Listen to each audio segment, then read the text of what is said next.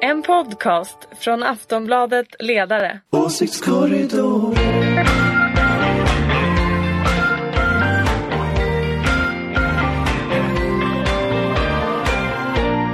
Hej och välkomna till Åsiktskorridoren, denna podd från Aftonbladets ledarredaktion. Äntligen januari slut. Vi går in i februari, detta valår 2018. Med oss idag har vi Ulrika Schenström, moderat. Hej hej. Karin Pettersson. Här är jag. Och Daniel Svedin. Goddagens. De två sista från Aftonbladets ledarredaktion. Jag heter Anna Andersson. Jag jobbar på Aftonbladet men inte på ledarredaktionen, kan jag säga. Valåret har verkligen gått igång nu, får man säga. Verkligen. Herregud. Jag måste bara säga, Anna, jag tyckte du sa de två sista på Aftonbladets ledarredaktion. Jag tänkte, it's finally over! Nej. Så lätt går det inte. Yes. Du vet att mediebranschen genomgår förändringar. Liksom, jag måste plocka. Du lever ändå i symbios med oss. Det är inte bra för dig. Det vore en oväntad värddjur. Det var en oväntad knix på valåret 2018. Ja, jag kände bara, nej, så är det inte. Men vi ska prata om valrörelsen, för nu har den verkligen dragit igång. Det vi kommer prata om är förstås polisen och att de två stora partierna S och M nu har presenterat sina valstrategier. Kommer vi prata om. Vi börjar med polisen. Jag kan säga att när vi spelar in det här så är det torsdag förmiddag, klockan är 10:30. Om 2 timmar så kommer Morgan Johansson och presentera den nya rikspolischefen. Så att vi vet inte vem det är, så vi får liksom prata i blindo här utifrån det vi redan vet. En stålman som ska tillsättas. Eller kvinna. Jag tror att det är en stål... Men det kan vara en kvinna. Okej, vi börjar spekulera. Vem tror ni det blir? Daniel sa i morse att det måste vara någon som har skjutit någon. Nej, men alltså det måste ju nästan vara en polis, va? Alltså nu kan det inte vara det någon... Samma. Ja, jag känner det måste vara någon sån här, du vet... Någon som har skjutit någon. Ja, jag vet inte riktigt om de måste ha skjutit någon. Men det är lite så här, man kan jämföra med amerikanska presidentval. Det är väldigt bra om man har varit med i något krig. Liksom, och varit så här, stridspilot. Det blir liksom extra poäng liksom då. Lite så känner jag, om man ska då få folket att känna någon slags trygghet. Jag är inte så bra på polisen, men...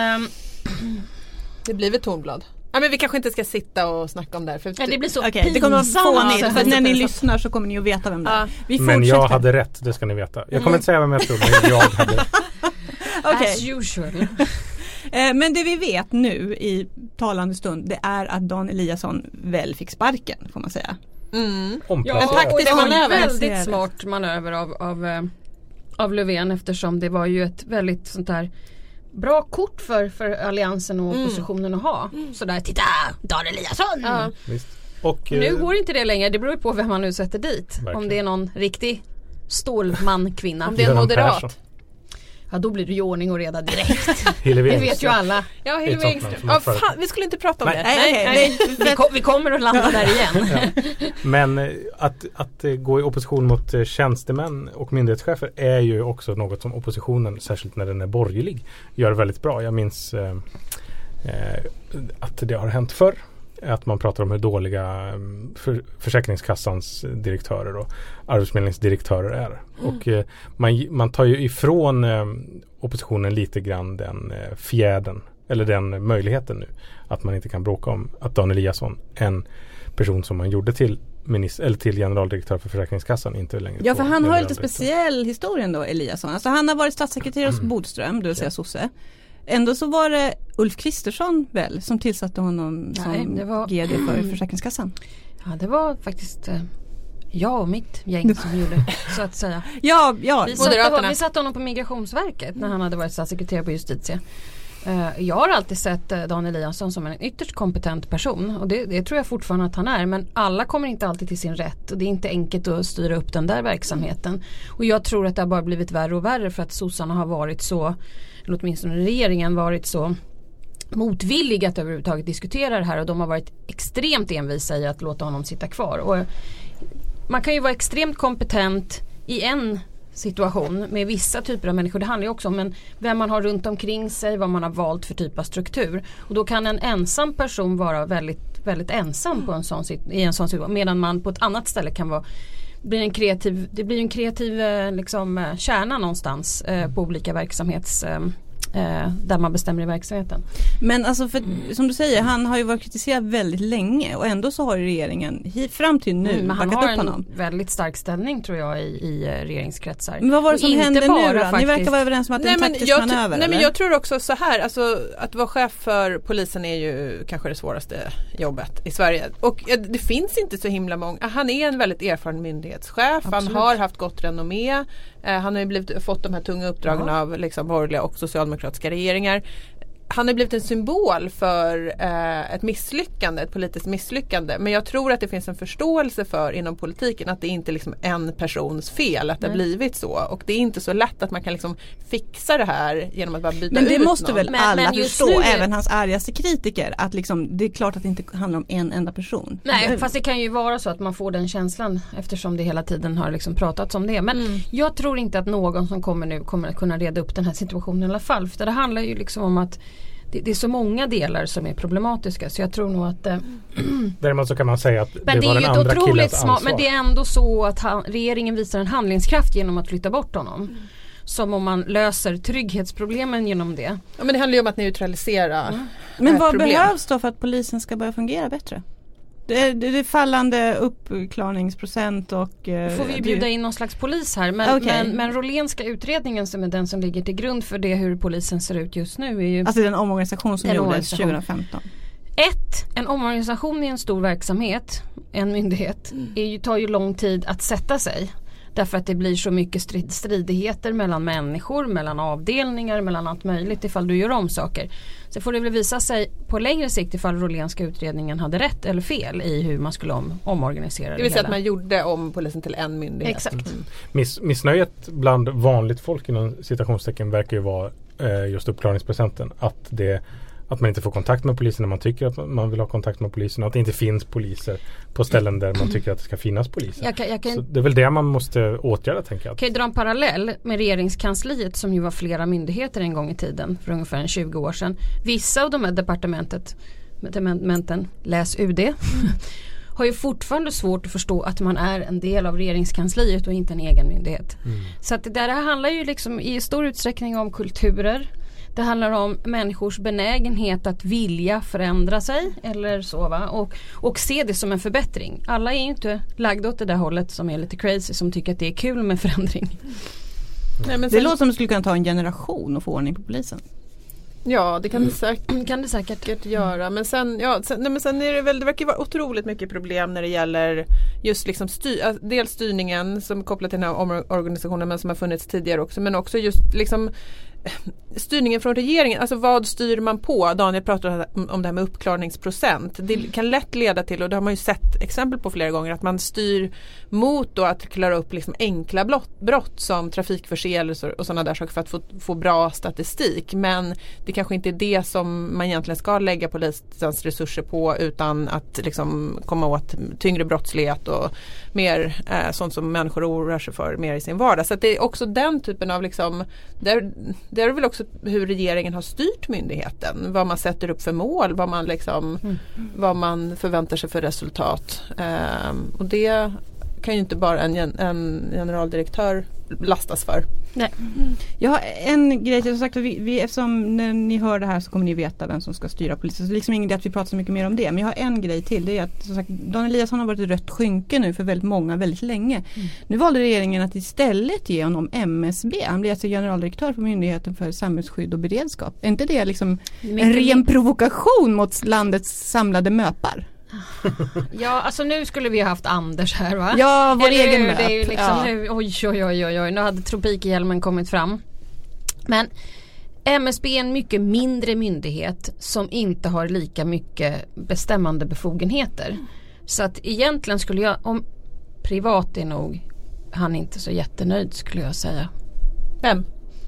Dan Eliasson. Nej, men jag tror faktiskt att drevet mot Daniel Eliasson har ju också kommit utifrån utifrån det faktum att brott och straff har ju nu seglat upp som en av de absolut viktigaste frågorna i valrörelsen. Så att det finns ett jättestort intresse av att liksom politisera allting kring allting som har med brott och straff att göra. Och det är bara att följa reaktionerna på sociala medier de senaste dagarna. Det är ju ett haveri liksom, hur många människor skriver om den här tjänstemannen som ändå har fått liksom, bra jobb från olika håll. Och sen finns det mycket befogad kritik mot honom från Polisförbundet och sådana saker.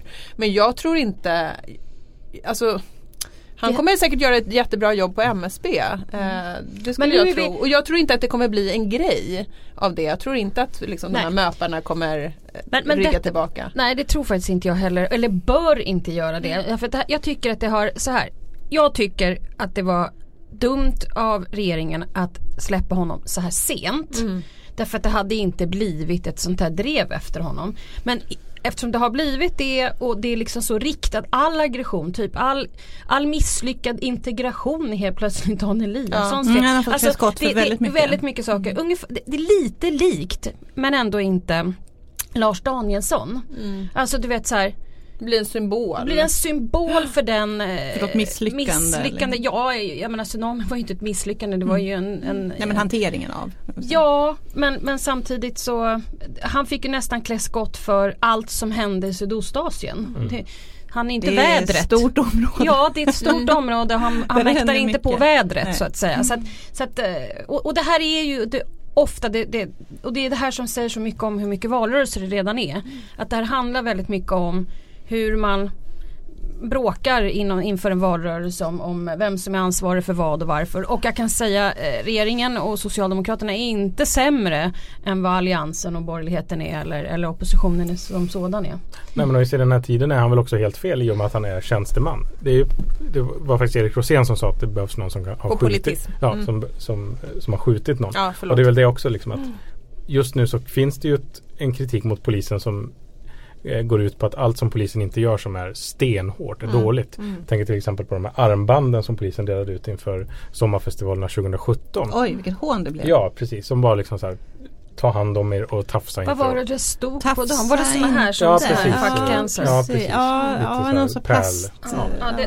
Sånt kan man ha råd med när man har ett förtroende som är högt. Precis. Då kan man addera någonting lite kul. Men om man har dåligt förtroende och lågt förtroende och alla tycker att man är en pajas oavsett vad man har grundar för detta påstående på för information så blir ju ett armband väldigt töntigt faktiskt. Absolut. Och det är helt fel i en tid där det liksom ska vara skottsalvor mot befolkningen.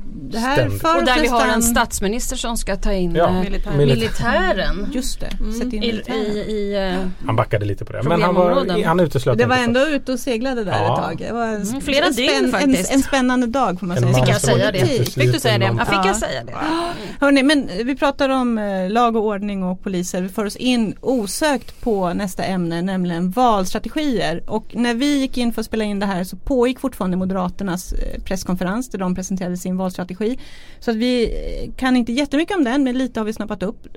Socialdemokraterna presenterade sin i tisdags. Jag tyckte det var intressant att de valde att presentera den samma dag som åtalet mot Akilov kom, vilket gjorde att redaktionerna var ganska... Och så kom Eliasson och så bara... Men jag tror att de behövde komma ut med den innan LO hade sin valupptakt som de hade igår. Ja, så för det har också hänt. Det har också hänt. Men om vi börjar med Socialdemokraterna. De lyfter fram bättre välfärd, lag och ordning, snabbare integration. Nej, jag vill höra Ulrika först. Okej, jag vill säga läs om men det är rätt. Helt rätt ämnen. Det är väl ingen Tror du att de vinner på det här? Tror du sossarna vinner på det här? Det beror på vad de har för reformer inom de här områdena. För att det finns ju en grej som irriterar mig väldigt mycket och det är att när vi numera ser ofta, jag säger inte att jag pekar inte ut någon i det här rummet, jag vill bara säga det. Hon pekar. Men många gånger ju på mig när jag pekar på er alla. men om man sitter, när en partiledare i dagens läge sitter och pratar med en politisk reporter eller en journalist eller en moderator så är det ofta så att de på något sätt sitter och leker podd. Nämligen, vad är det för frågor egentligen som kommer bli stora i valrörelsen? Så sitter de och säger, det blir integration, kan bli en del migration, men det är viktigt med trygghet, skolan, vården. Och så sitter de och dividerar det här. Men politiken levererar inte något praktiskt, riktigt finansierat reformförslag inom de här områdena. Och journalisten ifrågasätter heller inte vad ska du då föreslå inom vården eller vad ska du föreslå inom integrationen, utan det är bara att alla tror att de är kommentatorer på något sätt. Men då frågar jag dig nu som politisk kommentator, tror du att sossarna vinner på den här? Och då säger du att det beror på vilka reformer. Ja, men själva inriktningen spelar väl ändå roll? Rätt. Absolut. Vad säger du, Karin? Nej, men jag brottas med det här fram och tillbaka. Jag håller med Ulrika om att det viktiga är vad som kommer. Men jag måste säga att jag reagerade på den här valgeneralen John Sanke hade ju en pressträff och då sa han att vi har en auktoritär politisk spelplan, och det tänker vi acceptera. Det förhåller vi oss till. Vi tänker inte försöka liksom ändra den eller... Och då undrar jag, och jag menar, nu är det mycket gängkriminalitet och våldsbrott, och det måste man ju liksom förhålla sig till i politiken och ha svar på. Och det är inte konstigt att de frågorna kommer upp. Men det finns också en liksom feedback-loop nu mellan, vad ska jag säga, den här oron för någonting, brott och straff, integration, som alla partier liksom, de håller på att sticka i opinionsmätningarna, de frågorna, så att det finns en riktig oro bland människor. Politikerna också hakar bara på och säger det här är de viktigaste frågorna, därför tänker vi också liksom hålla oss till de här frågorna. Det är det enda vi tänker prata om. Och då spär man ju också på människors oro. Ja, jag då tänkte ett gammalt sossord som trygghet som liksom låter som att från har gått från socialförsäkringar så handlar det plötsligt om fysisk trygghet. Ja, absolut. Men då menar jag bara vad händer? Vart tar det här i förlängningen vägen? Och vem är det i förlängningen bra för? Det undrar jag väldigt mycket. Jag är inte alls säker på att det är Socialdemokraterna som, nu har de sagt att de ska vara kompromisslösa, det vill säga att de ska vara tuffare än de tuffaste när det gäller de här frågorna, och det är väl därför Stefan Löfven liksom svajar när det blir såna här frågor om ska ni sätta in militär i förorten. Men jag är inte så säker på att det blir bra. Nej, men jag kan hålla med om att det kan vara problematiskt, men samtidigt är det så här att alla de här partierna som pratar om det här, jag menar Moderaterna ska också prata integration och det är vård och skola och brott och straff, trygghet. Vilket vi i den här podden vill bara påpeka för er som lyssnar att vi har då pratat i den här podden, oavsett om det är jag som moderat eller den här vid ledarsidan, så har vi pratat trygghet i flera år. Absolut. Och grejen är den att de kommer på detta nu, börjar de prata trygghet. Det som har gjort folket oroliga, det är ju att politiken kommer på det här nu. Nej, jag tror inte alls att det bara... Nej, jag tror inte alls. Delar av det är definitivt delar av det är definitivt det. Men jag tror också att det finns någonting annat här i botten som, jag menar, vi är ju en del av... Jag tror att det är desperation att de är för sena. Ja, men det handlar ju också om en högerpopulismens framgångar, ökad nationalism, främlingsfientlighet. Alltså det där finns också i botten. Men det spär de ju på när de är så här sena. Och det spär man på tycker jag också när man är så här, vad ska jag säga, reaktiva istället för att liksom tidigare säga att absolut trygghet, men det här är vår syn på trygghet. Det är lite den grejen man kan sakna med, det finns ju en argumentation man kan göra som jag sett att många socialdemokrater har gjort efter att valstrategin presenterades, att men trygghet i liksom rent fysisk mening, att jag ska inte bli nedslagen eller våldtagen, är också välfärd på något sätt, eller att det hänger ihop. Ja, det hänger ju helt och hållet ihop. Men det är ju den kopplingen jag inte tycker att man gör särskilt tydligt, utan det är så här, vi har välfärd och sen så ska vi ha väktare och poliser och kameror. Jag tror att man inte bygger ihop att man inte bygger ihop det där och den blicken skulle pratar jag om trygghet både som kameraövervakning och bra pensioner. Och bra skolor. Och bra skolor. Som inte folk blir kriminella. Nej, precis. Hennes härskartekniker här så jag tappar bort mig. Så att, nu kommer jag inte ihåg vad jag skulle säga. Det var väldigt viktigt det jag skulle säga. Nej, det var valet 14 jag skulle jämföra med. När det faktiskt var så att alla politiker, vi kommer ihåg hur Borg satt med Magdalena Andersson i någon jävla källare och pratade överskottsmål. Och ingen fattar vad de pratade om. Nej. Det är faktiskt inte alla. Jag ser helt tom ut, det här minns inte jag. Nej, men de pratade bara överskottsmål och så vidare. Medan resten av befolkningen gick omkring och pratade sjukvård, pensioner, var oroliga för vård och omsorg. Vilket jag tror att man fortfarande är i ett läge i. Och jag tror att naturligtvis att det är viktigt att man pratar om trygghet i brottsbekämpningssova. Men seriously, allvarligt talat, det som folk är mest oroade för, det är ändå vård, omsorg. Jo, det ser man ju också i mätningarna. Och det här förvånar mig också. Förlåt, nu avbröt jag dig på ett otrevligt sätt. Du ser det igen. Nej. Så fortsätt. Nej, men och jag tror att politiken tror att number one är för att några har gjort lite för många undersökningar genom såna här opinionsinstitut. Och det mäter bra, va? Det är brott och straff. Ja, det är brott och straff. Men det är brott och straff i en kombination med den här otryggheten som är snarare högre, tror jag. Det är inte så att folk är lika rädda för att gå fram och tillbaka mellan saker som man försöker göra gällande. Jag tror att folk är mer oroliga för att de får rätt vård. Och att mamma och farmor och mormor och morfar är omhändertagna i omsorgen. Och att det fungerar liksom när man går till läkaren. Nej, men just 2014 är en intressant parallell, för då var ju också feminismen en sån fråga. Eller jämställdhet eller vad man ska kalla det. Och även frågor som rörde identitet eller liksom migration kopplat. Och det skulle ju också sossarna in på. Jag minns att Löfven fick frågor om han trodde på strukturell rasism. Och det trodde han absolut att det fanns. Men bottnade ju inte riktigt det. För det finns något opportunistiskt över att man kastar sig mellan ytterlighetspositioner beroende på vilken vad som dominerar i samtalet. 2014 var Gudrun Schyman hipp. Då är jag som Gudrun Schyman fast socialdemokrat. Nu är det poliser som skjuter. Jag tror att de tävlar lite för mycket i den där, och det är därför jag tror att också Karin, eller om det var du Daniel som sa det här med att när vår statsminister säger det här med försvaret in i Rosengård eller i problemområden, då har man verkligen gett sig in i tävlingen. Det är så här, det ska vara 50 000 poliser fler. Nej, det ska vara 150 000 fler. Men då har någon sagt så här, eller då har de kommit överens om att så här, ingen kan någonsin få vara hårdare än oss. Så att vad någon säger, håll bara med. Och så blir det fel. Men bara för att haka på Ulrika, så är ju fortfarande sjukvård, i varje fall enligt siffrorna som har visades av Socialdemokraterna i veckan, det är fortfarande den viktigaste frågan för väljarna. Och det förvånar mig. Nu lägger man ju mycket då säger man liksom att välfärden är den andra stora frågan. Det kommer säkert liksom stora reformförslag, och LO krävde 70 miljarder till välfärden i veckan. Men jag menar, det är ju en fråga som är Socialdemokraternas hemmaplan. Varför man inte...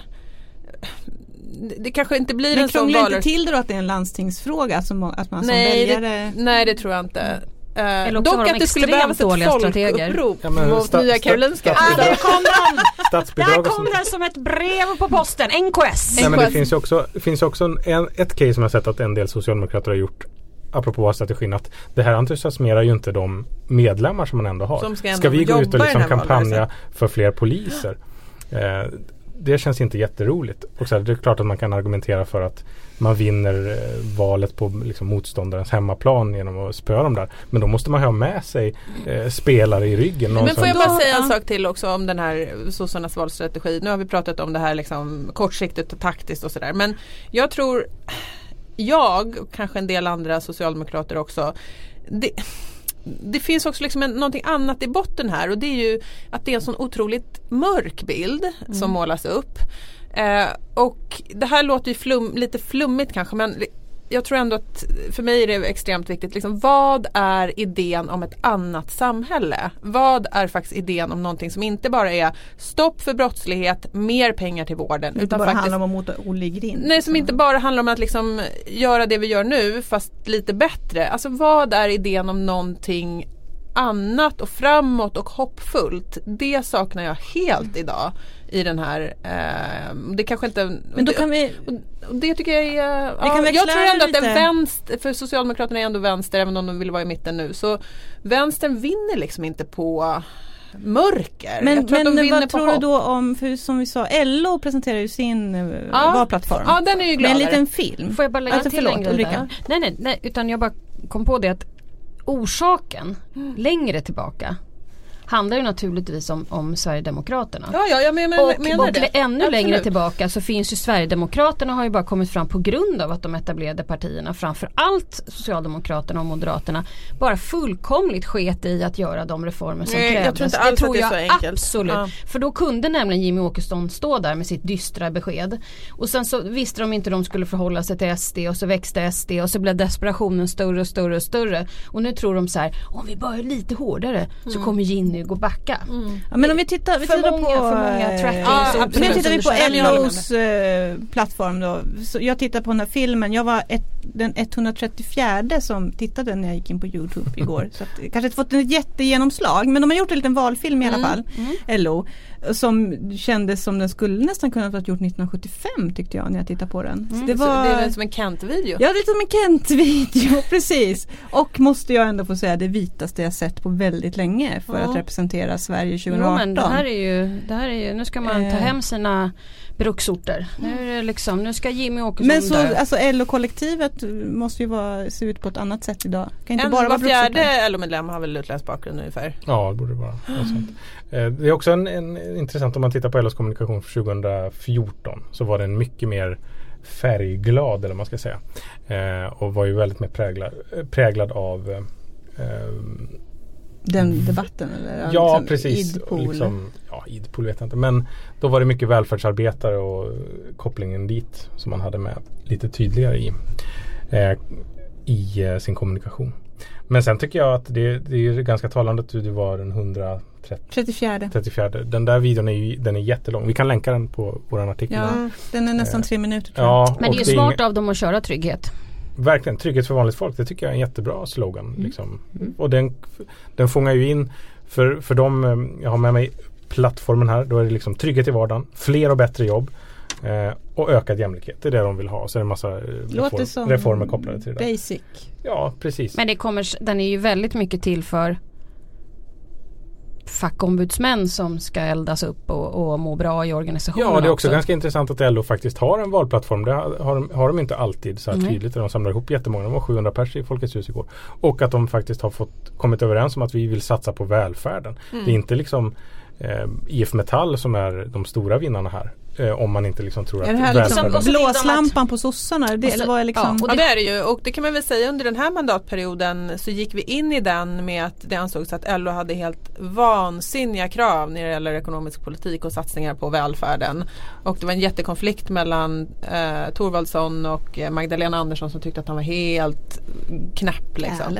Och nu har de fått igenom, nu har Socialdemokraterna svängt i den här frågan, och nu skulle jag väl säga att LO har väl kommit ut som vinnare liksom på det viset. Kolla höll ett seminarium igår där han berättade hur mycket de vann och hur mycket de kommer vinna på den här också, att de kommer få igenom det här. Så han är ju väldigt stursk. Ulrika? Nej, alltså jag tycker ju att den här filmen är bra för LO och så, men sen måste jag ju bara som ni vet, och nu kommer både Daniel och Karin tycka att jag är helt galen, men det är ju faktiskt inte riktigt friskt att ett fackförbund ska tillhöra ett parti så mycket som det ändå gör. Man ska kunna vara med i facket oavsett vad man röstar på. Så att det är väldigt högst omodernt att de lägger sig som blåslampa mot ett enda parti liksom. Faktiskt. Det är ju sinnessjukt nästan. Men så har jag faktiskt säga det. Du får ta det är organisationsfrihet i det här landet. Du får ta ett LO-jobb och gå in ja, men många av LO-väljarna är ju Sverigedemokrater. Men ska jag säga något som jag tycker är sinnessjukt? Men inte i styrelserna kanske. Det är att svenskt näringsliv. Ska vi inte prata om svenskt näringsliv? Låt oss prata om svenskt näringsliv. Låt oss prata lite om NKS kanske. Ja, om NKS. Ja, nej, vi pratar inte alls om svenskt näringsliv. Eller NKS. Vi släpper det. Vi måste prata lite grann om... Okej, Karin, berätta. Nej, jag berättar nu för lyssnarna. Nej, vi tar det på slutet. Vi ska fortsätta prata. Nu ska vi prata om Moderaterna. Som sagt, det är verkligen otroligt färska nyheter för oss, så att vi inte jätteinlästa, ska vi villigt erkänna. Men det vi har ledorden är lag och ordning, integration, sjukvård och skola. Ja, nej, men det är precis samma. Alltså, jag tänkte säga det. Exakt samma. Vad är det för skillnad mellan Socialdemokraterna? Vinst i välfärden, sänkta skatter, plundra. Det här var ingenting Gunnar Strömmer sa på presskonferensen. Skillnaden mellan oss och Socialdemokraterna. Det är ingenting. Nej, men alltså de har gjort undersökningar på samma opinionsundersökningar och sådär. Och det är väl klart att man måste lägga sig på de här frågorna. Så är det ju i och för sig, va? Men vi har ju redan pratat om Socialdemokraterna, så ska vi prata om Moderaterna blir det ju exakt samma. Det känns ju som själv. Det känns ju som själv. Det här med ju kunna räkna ut med röven att det skulle bli exakt så här. Och konflikten mellan M och S kommer väl liksom att låtsas vara att den handlar om lag och ordning. Men det kommer de ju kunna komma överens, tänker jag. Att det finns liksom... Ja, eftersom ingen ska lägga några fingrar emellan någonstans. Nej, men det finns väl inga större partipolitiska skillnader där. Det kan väl hända att någon... volymer. Ja, precis. Eller? Och vilka straffsatser vem ska vara emot det här med brott och straff egentligen? Vem är för? Som är emot polisen, så här, vi behöver färre poliser. Ja, men alltså vem är mot? Vem är den politiska motståndaren i den här frågan? Det skulle kunna finnas ett liberalt parti som var så här, nej men vi vill att det ska vara... Att saker ska fungera. Det är dåligt med höga straff. Alltså den här forskningen som... Men alltså när någon börjar med den där överbudspolitiken, då blir det så här. Det är liksom sorry. Och sen är det så, vi bara väntar på att någon ska våga ta platsen som någon slags ledare. Och det pratade vi om för några veckor sedan. Vem kommer våga göra det? För det finns ju utrymme. Vem vågar släppa sargen lite grann? Ja, för att, jag menar, ska det in några andra frågor nu i den här valrörelsen, då måste ju någon annan plocka in dem. Och våga göra det. Och våga göra det. Och vad det nu ska vara. Jag funderade faktiskt häromdagen på, eftersom den här det blev en sån här mediebubbla diskussion om flyg, om man ska flyga eller inte. Men bara liksom ponera att klimatfrågan av någon anledning skulle bli jättestor i den här valrörelsen. Det skulle ju sabba både sossarnas och Moderaternas strategier något så in i bängen. Det skulle bara vara intressant att se vad som då hände med allt det här. Men då behövs det någonting, jag tror inte någon person i kraft av sin egen person. Och så det måste hända någonting. Alltså eller det måste komma underifrån eller utifrån. Värnen blir förgiftad och alla fiskar dör. Ja, eller att någon startar ett folkupprop mot... Så du tittar på mig, nu ska jag göra det. Hade varit oväntat. Ja, nej, men att det kommer från sidan på något vis. För att ingen av de här två partierna kommer ju att... Ja. Men att både S och M gör liksom samma analys av läget i landet och betonar det här med brott och straff och lag och ordning, säg vad ni vill. Ja. Har inte SD vunnit slaget om verklighetsbeskrivningen nu? Ja, fast de pratar ju just de här frågorna, ska vi komma ihåg. Jo, men de har gjort det hela tiden. Exakt, alltså, så att nu alla andra har ju anpassat sig till deras frågor, om vi ska vara riktigt ärliga. Exakt, är inte det här en jätteseger för dem? De äger problemformuleringar. Ja, och det beror ju på att alla andra befinner sig i en så kallad åsiktskorridor. Nej, men jag tror också... Ja, lite faktiskt. Därför att ingen vågar ju hoppa ut. Men jag tror man får komplicera... Jag håller med om det på många sätt. Men man får väl också ändå komplicera bilden lite grann och säga att den här... vågen av grov kriminalitet och dödsskjutningar, det är ju liksom saker som händer i verkligheten. Så det är en faktisk förändring. Det är faktiska händelser som politiken måste reagera på, kanske särskilt om du sitter i regeringsställning. Alltså då måste du såklart ha en idé om hur du ska möta det.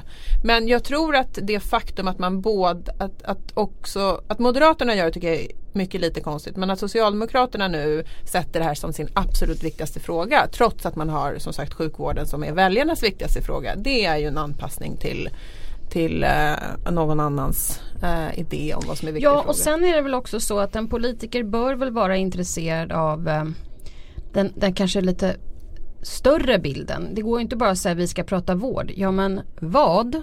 Och framförallt hur ska vården organiseras framöver? Det hade kanske varit en intressantare diskussion mellan partierna. Ska vi förstatliga vården? Eller ska vi inte förstatliga vården? Ja, eller ska det verkligen ligga kvar på landstingen? Vad ska vi ha landstingen till? Ska de hålla på med kollektivtrafiken kanske? Eller ska man få kommunerna till att ta över även det? Jag menar, vad är kostnaderna för att landstinget hanterar sjukvården? För det är ju det här, när det kommer till sjukvård så får jag en känsla av, eller jag har haft en känsla väldigt länge, det är ju att de nationella politikerna vill liksom inte gå in och peta i landstingets verksamhet. Problemet är ju på att de själva ansvarar ju för hur organisationen är uppbyggd. Och det är ingen som vill prata om. Nej, men det finns ju också, det behöver inte vara ett problem att Moderaterna och Socialdemokraterna gör samma analys av vilken som är valets stora fråga. 2014 så gjorde väl bägge analysen att ekonomin och jobben är den stora frågan. Vilket var fel. Ja, det kan man ju tycka. Men där fanns det åtminstone två olika analyser om hur vi ska få folk i jobb och vad som är en bra ekonomi som stod mot varandra. Här är det är jättesvårt i kriminalitetsfrågan att se att det kommer uppstå en konflikt som är ideologiskt helt i konflikt med varandra. Som gör att väljarna gör ett tydligt val mellan två olika lösningar. Särskilt om det finns ett parti som utan att han behöver säga att han ska skicka in militärer i förorten ändå kommer betraktas som att de som helst vill skicka in militärerna i förorten är det tredje partiet. Sen är det väl sådär att när man bara pratar om vilka områden man ska prata om så blir det ju väldigt svårt att veta vad de menar konkret. Och nu har jag tjatat om det flera gånger. Men det blir inte lika seriöst om man bara pratar om vad man ska prata om. Men det kommer ju under valrörelsen. Absolut. Jag brukar efterfråga, det har jag sagt många gånger. Vi behöver inte säga ordet reformer igen. Men jag kan säga ekonomisk-politiska seminarier. Kan vi inte få fler? Spännande. Det är sånt där som jag gillar. När kan vi vänta oss första vallöftet? Från SLM, ska vi säga. Under våren, 1 februari. Under våren. När kommer vårbudgeten i april? Ja, just det, april. Och sen är det 1 maj. Vi får vänta. Då kommer det flest. Ja, alltid 1 maj. Okej, men först våpen och sen 1 maj. Jag skulle säga april-maj börjar det komma. Och sen kommer det valmanifest. Det var ju 1 maj 06 som vi insåg att vi kanske skulle vinna när Göran Persson sa att jobben blir inte en fråga i den här valrörelsen. När en socialdemokrat pratar om att jobben inte är en fråga, då blir man ju alldeles matt. Det var tid. Det var tid. Jag ska också säga att Gunnar Strömmer på den här presskonferensen, alltså Moderaternas partisekreterare, också återkom till det här med det vuxna samtalet. Hur går det med det vuxna samtalet? Det går ju jättedåligt får man ju säga. Gör det? Ja, det tycker jag faktiskt. Ja, men hela Eliasson-gate är ju en sån. Det är bara att titta på de här partierna. Och det vuxna samtalet är ju väldigt svårt att ha tills man är konkret. Som idiot. Ja, om man ska vara vuxen måste man också vara konkret. Och man måste våga ta ansvar för att man står för en viss typ av... Om du är vuxen, visa ditt skägg. Visa ditt skägg om du är vuxen. Nej, men det kan inte bara vara ett allmänt moraliserande. Det måste också visa sig handling på något sätt. Och då får man nog röja upp lite sin egen undervegetation. Tonen är väl ganska, tänker jag, överhuvudtaget. Ja. Fast jag tycker att tonen mellan Ulf Kristersson och Stefan Löfven är ganska trevlig ändå. Men det har vi sagt flera gånger. Det är väl ändå något att hoppas på. Och jag vill också att Gunnar Strömmer ville tända en fyr, apropå det Karinsson efterlyste lite framtidshopp och ljus. Undrar vad vill han lysa upp med den fyren, tror ni? Ja, men jag tror nog att hopp och riktning och sådär. Ja, men det finns ju någonting i den där. Nu har man ju liksom avfört Reinfeldt-eran väldigt tydligt inom Moderaterna. Att nästan allt som Reinfeldt och hans närmast gjorde var ganska dåligt för Moderaterna, trots att man vann 2 val och var jätteframgångsrika. Men det finns ju någonting i den där nymoderata, lite som man kunde provoceras av som vänsterperson, den är glada, applåderande, allt går bra, vi är mätta och det är trevligt och det kommer bli bättre och i framtiden men det var ska vi läsa Aftonbladet i rymden. Men det var ändå liksom någon så här, ska vi läsa Aftonbladet i rymden? Ett episkt tal av Reinfeldt i Almedalen 2000. Ja, fast det måste ju ha varit 13 kanske. Ja, men det var ju Reinfeldt 2. Ja, det var det. Det var efter att Littorin hade... Det var inte skenström för. Ja, det var just då. Littorin hade uppmärksammat i Aftonbladet. Ja, men då var det 10. Ja, men det talet i Almedalen. Oj. Ja. Vi får ta det i en annan podd. Hur som haver. Det fanns någonting i det där som man ju kan sakna lite grann. Ja, absolut, jag håller med. Gladast vinner brukar man säga. Ja, precis. Men det är också den här kontrasten, jag vill bara komma tillbaka till det, för att Socialdemokraterna nämner inte ekonomi. Jobb har de ju med såklart, men de nämner inte ekonomi, Moderaterna nämner ekonomi. Men det liksom märkliga här är ju ändå att Sverige går ju så sjukt bra. Alltså arbetslösheten går ner, arbetslösheten i alla grupper går ner. Det blir lätt, invandrare kommer ut snabbare på arbetsmarknaden. Liksom exportindustrin går som tåget. Men alla indikatorer är liksom toppen. Och ändå denna domedagsstämning. Det är jobb, eller det är... Och det är paradoxalt. Det är paradoxalt. Nej, men Karin, detta är bara ett sån här hans konstruktion för att man har missat det här med SD som... Ja. Men det är alltså jag är så deprimerad. Ja, 2 år. Jag skulle säga 4. Ja, 4 år för sent. Nej, jag vet inte. Ja, nej, men nu får vi vara lite hoppfulla nu då. Nu är det ju snart helg. Ja. Karin, du ville lansera en liten folkrörelse här för mig. Nej, men jag är ju blir helt vansinnig på det här med Nya Karolinska. Så är jag ju stockholmare också. Och det behöver man inte vara stockholmare för att bli helt vansinnig på och det bara pågår hela dagen, hela tiden är det nya skandaler, nya korruption. Som mycket förtjänstfullt gräver i detta. Ja, det är både kostnader, det är korruption, vänskapskorruption, det är liksom oprofessionalitet, någon slags ideologisk idioti i botten. Folk som dör. Så att, och det här bara rullar på utan att det liksom kommer till någon slags ansvarsutkrävande. Det är ju inte lugnt. Så att jag lanserade en idé om ett folkupprop. Folkuppropet städa upp Nya Karolinska. Någon föreslog då partibeteckningen SUNK. Tycker jag var bra. Snart ett val. Tänk att Karin Pettersson ska stå på landstingslistan, va? Ja, det var otippat. Och röja upp i den där lilla Nej, men jag kan kökkenmöddingen. Jag tyckte det finns bra energi. Du vill inte bli partiledare. Nej, det vill jag. Nej, men det är roligt att vi åter pratar om NKS. Ett litet husbygge i Solna. Ett litet husbygge i Solna. Det får bli sista ordet. Vi säger tack och hej för den här gången. Ulrika Schenström, Karin Pettersson, Daniel Svedin. Jag heter Anna Andersson. Vi hörs nästa vecka. Hej då! Trevlig helg!